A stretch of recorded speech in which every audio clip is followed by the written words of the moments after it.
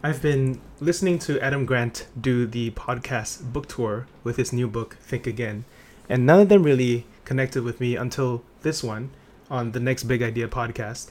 I think it resonated because he's friends with Rufus, the host. And there's a lot of good ideas in there. Challenge networks.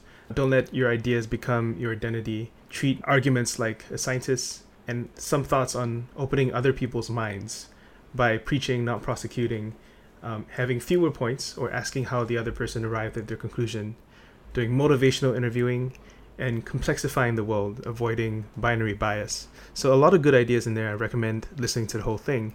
But the clip that I'm going to show you today is an untold story that's not in the book about how Steve Jobs was often wrong, and that runs against the typical impression that we have of leadership, that it needs to be very definitive and certain. So here goes. I think it's so nice to see examples of leaders who are more comfortable with their humility. The examples of the young Steve Jobs and the Barry Dillers of the world have always frustrated me. I feel like a lot of people have a desire to have this kind of obnoxious, resolute leader mythology. It's interesting, Rufus. I cut a chapter from the book that just wasn't quite working. It was basically about the idea that we think of Steve Jobs as a visionary thinker. And the story we tell, the myth anyway, is that it was his reality distortion field, his ability to bend the world to his will that made Apple great. Yeah. And I think if you really study the history of Apple, if Steve Jobs hadn't surrounded himself with people who knew how to change his mind, that he might have never changed the world. He didn't want to make a music player.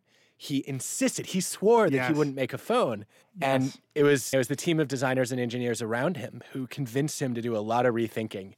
I ended up scrapping the chapter from the book because it felt a little bit too tactical.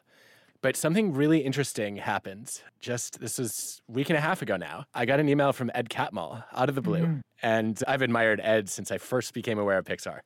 He invented computer animation, founded Pixar, led it. And I got this note from him saying he was listening to my book on Audible and going through the hardcover in between. And I'm just going to read this to you because I thought it was so interesting. He said, as I was listening, while on my spinner, a flood of memories came back. I think I worked longer for Steve than anyone else, and I watched him change considerably. But he was always someone who understood viscerally that there's no upside in being wrong.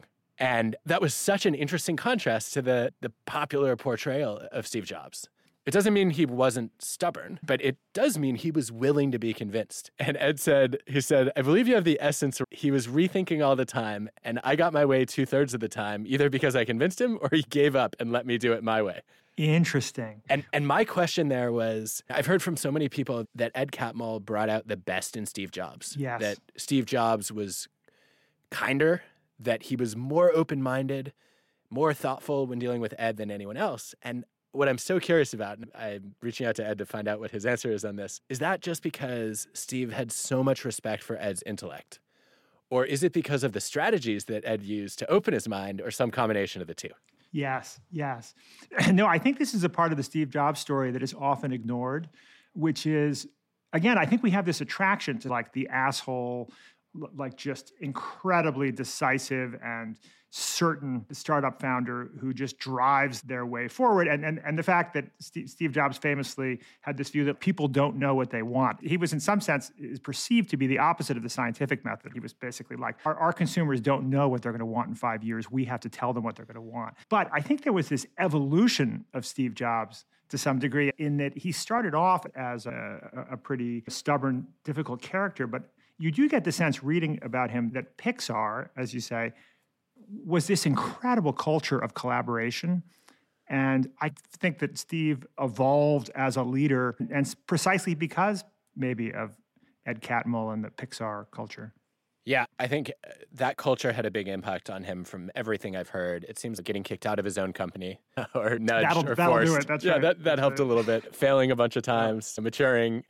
But I think one of the things that I don't see talked about enough is the whole customer thing, I think, is also misrepresented. What's the apocryphal Henry Ford line? If I asked my customer what they would have wanted, they would have said a faster horse. So you can't talk to the customer. Yeah. I think that's a gross oversimplification of what Steve Jobs believed from talking with dozens of people who worked with him closely for years. He was very interested in customers' problems, the things that drove them crazy, the things that frustrated them. He just didn't trust their instincts about the solution because he thought they weren't thinking far enough ahead, or they didn't have necessarily the technological expertise to figure it out. And so I think the Apple view of the world, which is maybe a rethinking for some of us, is to say, you know what, you want to do a lot of listening to find out what people's pain points are in the world. But don't always assume that they have the right solution to their own problems.